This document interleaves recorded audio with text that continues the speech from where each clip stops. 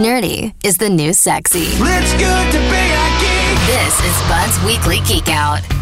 Well, hello. Good morning, Webmeister Bud. Hello, Dylan. Hello, Jason. Welcome back to the both of you. Thank you. Thanks. Hey, bud. What are we geeking out on, pal? Well, I mean, cut my head off and call me a zombie.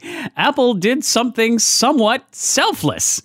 In a move that has shocked much of the tech industry, Apple has announced that it's going to start giving normies like you and me the opportunity to repair their own Apple products, starting with the iPhone 12 and 13 and soon moving to M1 Max. This is a big deal somehow? Why? What? This is a big deal. Apple has historically done its level best to convince consumers that taking their broken Apple gadgets in for repair was only advisable at an authorized Apple repair partner. Even though using third-party parts can be far cheaper, Apple has always said that not using genuine Apple parts could lead to damage to your device or harm you in the way of a cracked screen or overheating batteries, that sort of thing. But sometimes the repair cost on an Apple device is so high that it's cheaper to just buy a new one and throw away your old one, which is stupid for electronic waste in our landfills.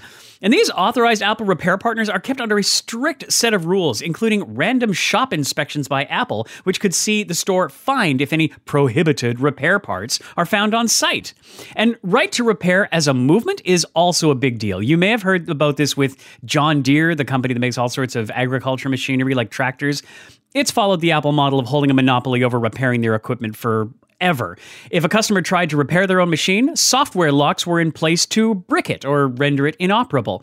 There was a hot market of buying and selling decades-old machines which weren't new enough to have the computers in them. And after years and years of pressure from its customers, John Deere said in 2018, they said they would make the repair tools, software, and diagnostics available to the public on January 1st of this year. In exchange for making this promise, lawmakers agreed not to legislate John Deere to do this. Well, it's November 2021. Did John Deere keep their promise? No. And are there laws to make them comply? No, because that was shelved in 2018 when they said they'd let folks repair their own equipment. So is this basically why Apple's finally caved and done this? It may very well be the case. They have been under pressure for years by various multiple right-to-repair groups to do exactly what they've done. But by Apple making the decision, they can prevent laws being made forcing them to open up the repairs, they could be different state to state and country to country. It's cleaner, and Apple maintains control.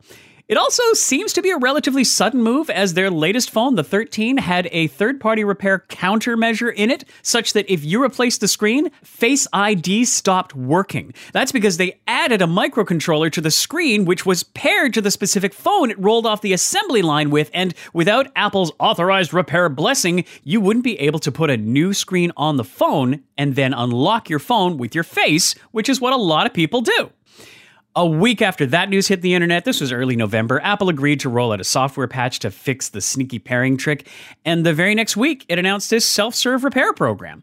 It'll begin its rollout early next year, starting in the States, so we'll have to wait a bit for it, but expansion is planned for other countries in 2022. I'm thrilled. I'm shocked. I'm still suspicious, but I'm hopeful. And I just hope that more companies let consumers repair their own stuff. You've got enough money, you big companies. I'm sure of it.